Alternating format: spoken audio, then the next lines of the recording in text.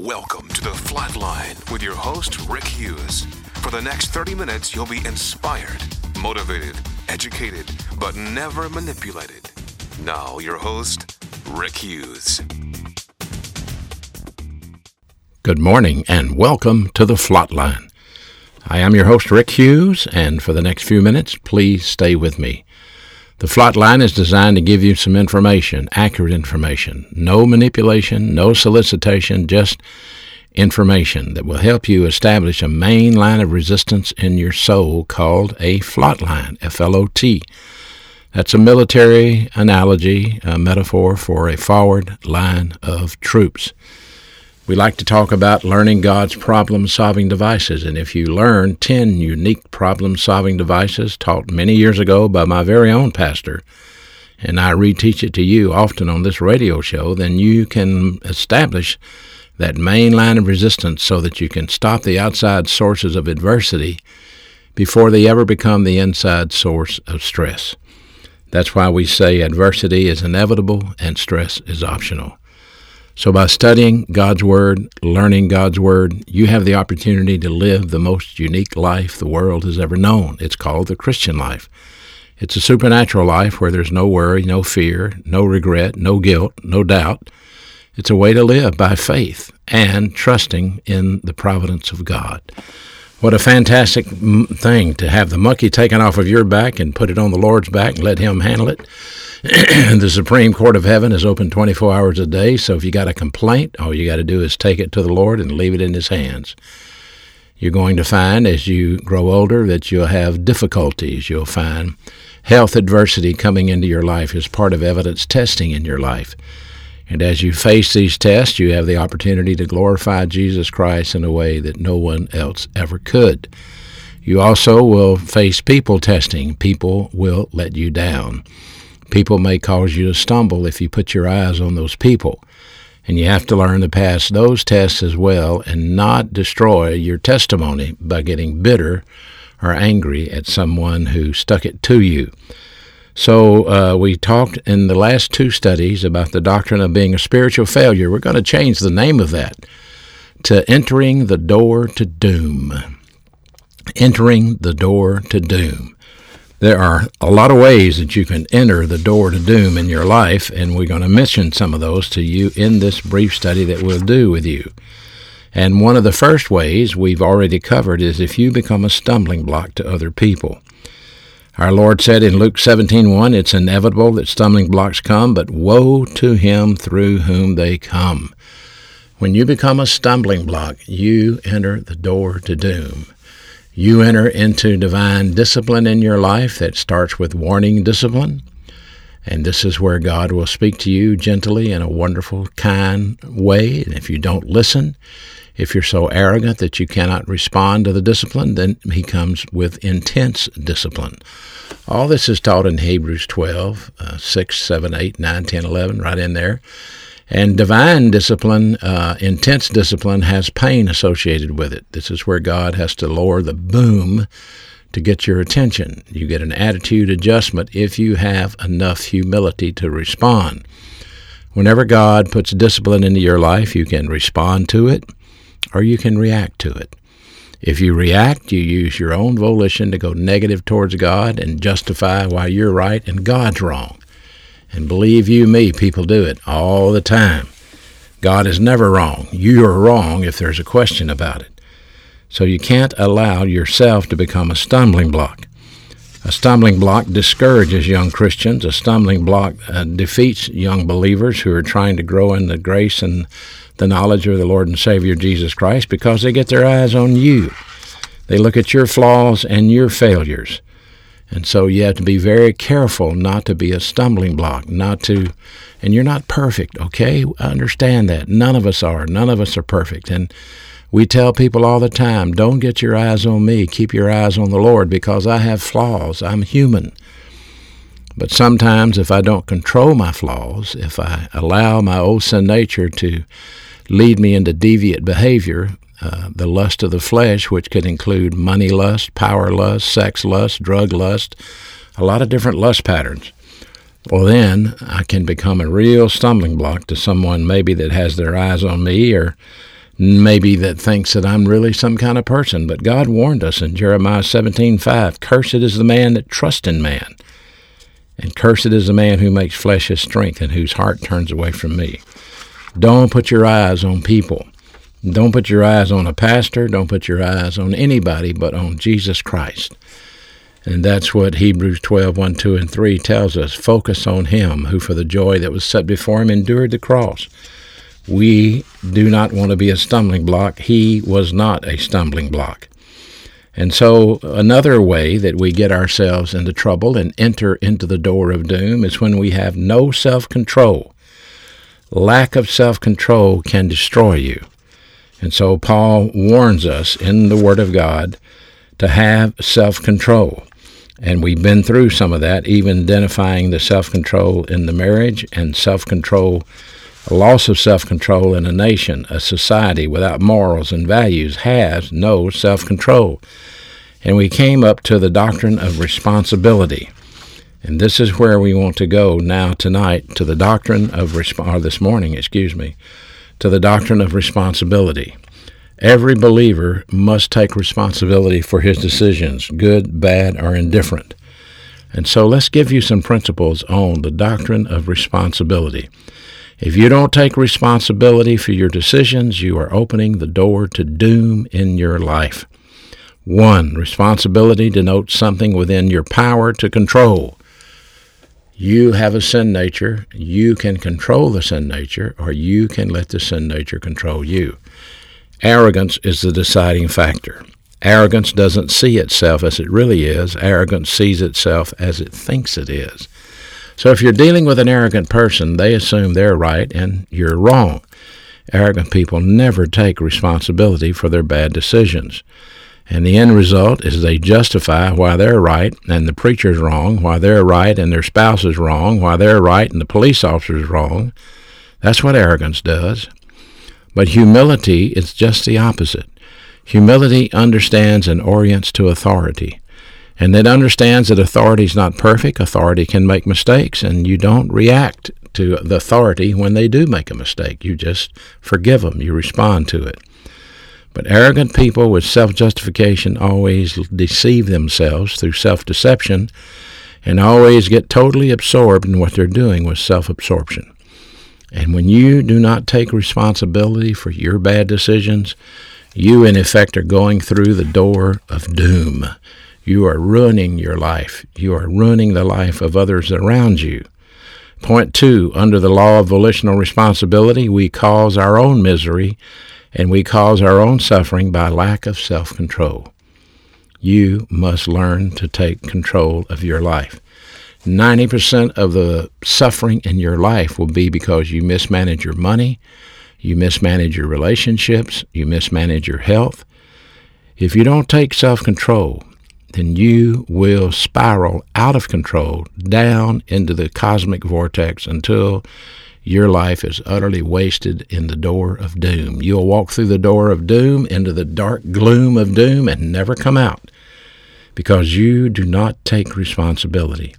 You know you're doing wrong. You know what you're involved is wrong, but you justify why you do it, or you put it off and say, well, I'll get it right later. And you must go to God. You must go to God today. He knows what's going on in your life. You must go to God and confess your sin to Him, because the Bible says, problem-solving device number 1, if we confess our sin, He's faithful and just to forgive us of our sin and to purify us from all of our wrongdoing. That's a wonderful problem-solving device that allows us to be filled with the Holy Spirit. Because when we don't confess our sin, then we grieve the Holy Spirit and we quench His power in our life. His power is to reflect Jesus Christ through you. And He cannot do that if you are out of fellowship with Him. So you must take responsibility, or you will suffer from lack of self-control in your life. Self-control in any area of lust, be it power lust, money lust, sex lust, alcohol lust, drug lust, approbation lust, whatever that is. If you cannot control that lust, it will destroy you eventually. Is it possible to control it? Yes. The Bible says in Galatians 5:16, if we will walk in the Spirit, we will not fulfill the lust of the flesh. The flesh is not going to go away until you get a resurrection body minus an old sin nature. As long as you're in the devil's world, your flesh will remain active, and you can control it under the filling of the Holy Spirit, using spiritual growth in your life, learning God's Word, applying God's Word, learning to recognize your weaknesses, learning to avoid those situations that put you there. Point 3, under the doctrine of responsibility, by means of divine punitive action, God can actually remove the guilt in your life. You cannot function in the Christian life if you have a lot of hungover guilt, feeling sorry for yourself, having self-pity. So if God has to lower the boom in your life, and he may have already done this as you're listening to me today, get over the guilt. If you are still alive, he still has a plan for your life. If he didn't take you home, he left you here for a reason. Maybe you're going to be a testimony in the future to God's grace through your failure. Or maybe you're going to be a stumbling block in the future, a testing for younger Christians that have to learn to get over themselves by looking at you. I wouldn't want to be that person. But if you can rebound your sin and confess your sin to God and get out from underneath that divine discipline, anytime you go to rebound, anytime you name your sin to God, any cursing in your life will immediately be turned to blessing. It's a principle of doctrine that's always true. And so you must remember that. You must come to understand that. And that way God can use you in a wonderful way, okay? 4, each of us must take responsibilities for our own decisions. We must take responsibility for our own actions, whether they're sins, whether they're impetuousness, whether it's our own indiscretion or impulsiveness or even cowardlessness. We must take responsibility. We can't blame it on someone else. That's exactly what Lucifer did in eternity past. He blamed it on God. He said, in essence, if you knew I was going to sin, why did you create me to start with? And God didn't make Lucifer sin. Lucifer chose in his own arrogance to sin. Point 5, we can never blame others. We can never blame others for our misery. We can never blame others for our unhappiness. We must take full responsibility for every decision we make. I don't know how you grew up. I know how I grew up, and it wasn't a great way to grow up. I didn't know it at the time. I didn't know living in a federal housing project without a father was a bad way to grow up. But it happened. I didn't know living with 4 or 5 different guardians was a bad way to grow up. But it happened. But I couldn't look at my life and my failures and say it's my mother's fault. It was my fault. I made any bad decision I made, and you make any bad decision you made. Don't blame it on your parents, and don't blame it on your spouse. Anytime you point a finger at somebody, there's always 3 pointing right back at you. Remember that. Point 6, the grace of God has given each of us human volition. That means we can go positive or we can go negative. We can say yes, we can say no. So when the old sin nature, remember you have 3 enemies, the world, the flesh, and the devil. So if the world throws up a temptation to you, says you can be happy with people, money, circumstances, you just say, no, I don't buy that. Or if the flesh throws up a temptation to you, saying you could be happy with this, that, or the other, say, no, I don't believe that. And then the devil may throw up a temptation. Remember Matthew 4. Read it. Look what he did to the Lord Jesus Christ, how he tempted him 4 different times. And the only way that the Lord Jesus Christ could pass those temptations was by quoting Scripture, Scripture, Scripture, Scripture. You must know Scripture. This is where you get your strength from. This is where you become powerful in God by using His Word under the filling of the Holy Spirit. If you have the filling of the Holy Spirit and you have the dynamics of Bible doctrine, you have the 2 most fantastic power resources the world has ever known or ever seen. So you have to take responsibility. Failing to take responsibility is walking through the door of doom. So God gave you a volition. You don't have to walk in that door. You don't have to make that decision. He gave you a choice. Point 7, We must not allow our volition to lead us into sin, to lead us into human good or evil. In Galatians 6:7, the Bible states the law of volitional responsibility. Listen to what it says. Be not deceived. God cannot, will not, I'm adding that for emphasis, be mocked. Whatever a man sows, this he will also reap. And no one gets away with anything, I assure you. Point 8, under the law of volitional responsibility, it is possible that we can inflict unbearable suffering from personal sins and lack of common sense. Now, you want to ruin your life? You want to live for the rest of your life in misery, in guilt?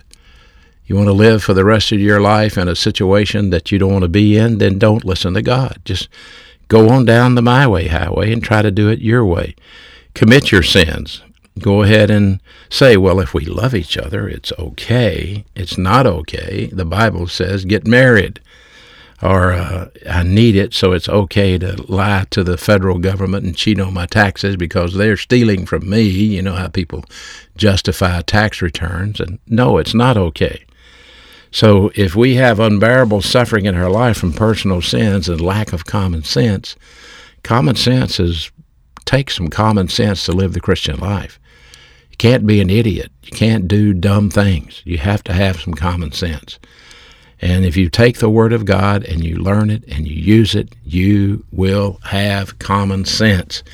You will know when to get in out of the rain. I mean, I like to fish. I'm out in the bass boat fishing, and I see a black cloud coming up over the horizon down the lake maybe 4 or 5 miles away, and I see the lightning begin to pop, and common sense says, get off the water. Now, some people don't use common sense. They say, oh, well, I'm just going to keep right on fishing till the lightning strikes them or till they get drenched in the downpour because they're too dumb to get off the water. You must have common sense. So remember that. Point 9, the conscience that God gave you at birth is designed to house norms and standards so you always have options.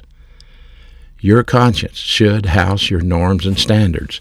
Where do you get these norms and standards? Well, first of all, your parents should teach you norms, and your pastor teaches you standards from the Word of God. So you have these norms, you know how to control your health, you know how to do certain things, and you have standards that you live by. These are things that are your standards that govern your life. Without norms and standards, you don't have any options. You'll be led captive by your flesh. You'll be held captive by your sin nature. God gave you options. With no options, you have no chance of succeeding in your life. So therefore, it's critical that parents give their children choices. Give their children options. You teach them what the Word of God says, they see what the world says, and they choose. You can't choose for them. You can't make them be good little Christians. They must choose. And if you expose them to the Word of God and you expose them to the truth and you live that life in front of them, prayerfully, hopefully, they will respond in a positive way to the Word of God and be a delight to your soul. But some children will not respond because of their arrogance, because of their resentfulness, and they will go down the my way highway, and they will live a miserable life thinking that everybody's treating them unfair. No one knows my circumstances, yada, yada, yada, yada. Always trying to justify why what they do is right. 10. Emotional control of the soul removes the protection of your conscience. So if you live under your emotions, emotions are wonderful. God gave them to you. They're supposed to be the appreciator of the soul. I take a lot of pictures, and I appreciate pictures, and they're all on my phone. And I remember when we used to print them out. Now we only got them on the phone, 4,000 pictures on my phone. And going through them, trying to find certain pictures can be a headache. But the emotions of seeing something from the past, or seeing the grandchildren, or seeing kids I've met, or seeing you, or seeing, these emotions are stimulated by looking at pictures. But emotions don't dictate policy. Policy has to be from the mentality of the soul. That's why the Bible says, let this mind be in you that was also in Christ Jesus. The Bible says we have to learn to think like he thought, and that means we have to pick up some divine viewpoint. We have to come to learn God's Word, and we learn that through studying the life of Christ, seeing the decisions that he made. This is the wonderful thing about my pastor currently teaching the life of Christ, almost 1,200 hours downrange into the life of Christ. That's 1,200 one-hour studies in the life of Christ, and we're not even through. We're not even near through yet.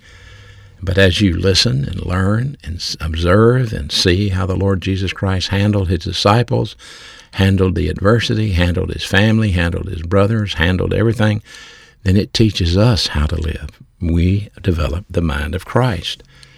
You must be under a pastor to teach you these things. It's critical that you have a well-qualified pastor that can teach you the Word of God. And point 11, as a believer in Christ Jesus, every imperative mood of the Greek New Testament is a command from God for you. The imperative mood is what we call in the military the commander's intent. And the Bible says, do not do this, do not do that. The imperative mood means don't do it. And no one's perfect, but we are all tasked with learning and following orders if we're going to be mature believers. It's critical that you do that. So that is the doctrine of self-control. Now let's go to another door. Another door to doom, and this is a bad one, is you being what the Bible calls a sluggard. The Hebrew word for the sluggard is the otsael. The Greek word in the Septuagint is okneros, and it's a lazy person, a person who's habitually lazy, or a person who's inactive. It's he or she who has the ability to work but refuses to do so. It's he or she who lacks any drive or will, who won't take responsibility to even provide for their basic needs. A sluggard. Paul had something to say about this sort of person. In 2 Thessalonians 3:10, listen to what Paul the Apostle said. For even when we were with you, we used to give you this commandment, if anyone is not willing to work, neither shall he eat. That's a wonderful statement for a nation. That's something America needs to put into practice right there. If anyone's not willing to work, neither should he eat. And there are exceptions to the rule, and we'll deal with some of those. He goes on to say, for we hear that some among you are living an undisciplined life, not doing their own work, but sticking their nose into other people's business. You want to know how to become poor? You want to know how to live a miserable life? Well, number one, you just be lazy, as described by Solomon, as he talks about the little ant. If you can't live like the little ant, then you're going to walk into the door of doom and gloom and destroy your life. Solomon, just in an analogy, said, go to the ant, you old sluggard. Observe her ways and be wise. In other words, get wisdom. Learn something from a little ant. They have no chief, they have no officer, no ruler, but they prepare their food in the summer and gather their provisions in the harvest. How long will you continue to lay down, you sluggard? When will you get up from your sleep? And then he went on to say, a little sleep, a little slumber, a little folding of the hands to rest. Yep, that's you. Your poverty will come in like a vagabond and your need like an armed man. If you can't quit being lazy, if you can't get out of bed and handle your responsibilities, which is first and foremost to take in the Word of God every day, your number one priority is to feed your soul. And if you put that off, you are being lazy spiritually. The second problem to the door of doom is negligence. In Proverbs 10:4, poor is he who worked with a negligent hand. In other words, failing to take responsibility, failing to take proper care. And Solomon goes on to say, but the hand of the diligent makes rich. In other words, showing care and conscientiousness in your duties. So the negligent hand is opening the door to doom. Negligent is failing to take proper care in doing something. And spiritual negligence is you failing to care for your spiritual life. You know, it's interesting. A conventional Christian is nothing but a caricature of Christ, not a real, true representative of Christ. You know, the hello God, goodbye God guy that you see on Sunday morning, the nod to God crowd, we call it, that's a caricature, not a true representative of the believer in Jesus Christ. It's a conventional Christian. Wants a preacher to marry him, wants a preacher to bury him, but the rest of the time, leave me alone, preacher, I got a lot going on. Negligence is entering the door to doom. The slack hand opens the door to doom. Proverbs 12:24, the hand of the diligent will rue, but the slack hand will be put to forced labor. Slack, rem-iyah, translated deceitful, treacherous, or negligent. Jeremiah 48:10 says, cursed be the one who does the Lord's work negligently or fraudulently, and this is criminal deception. This is what this word means, criminal deception. Cursed is the one who does the Lord's work by deception as a criminal. You talk about getting into the door of doom in the life of gloom. That's it, by acting like you're serving the Lord, but really you're a thief. Really you're deceptive, you're dishonest, and you act like you're doing a great thing for God, and you're not. You think the Father doesn't know about it? You think that his patience isn't about up with you? I think it's time you went to the Lord and confessed your sin and admitted your sin. And he said he would be faithful and just to forgive you. And there's a lot more to say about this. I guess we have to come back next week. Time is running out, running short. But I want to go on with some other principles about how to enter the door to doom. I hope you'll come back. I hope you'll keep listening every Sunday, same time, same place. And until then, this is your host, Rick Hughes, saying thank you for listening to The Flatline. Thank you for listening to The Flatline with your host, Rick Hughes. If you'd like to contact Rick, please write to him at P.O. Box 100, Cropwell, Alabama 35054, or online at www.rickhughesministries.org.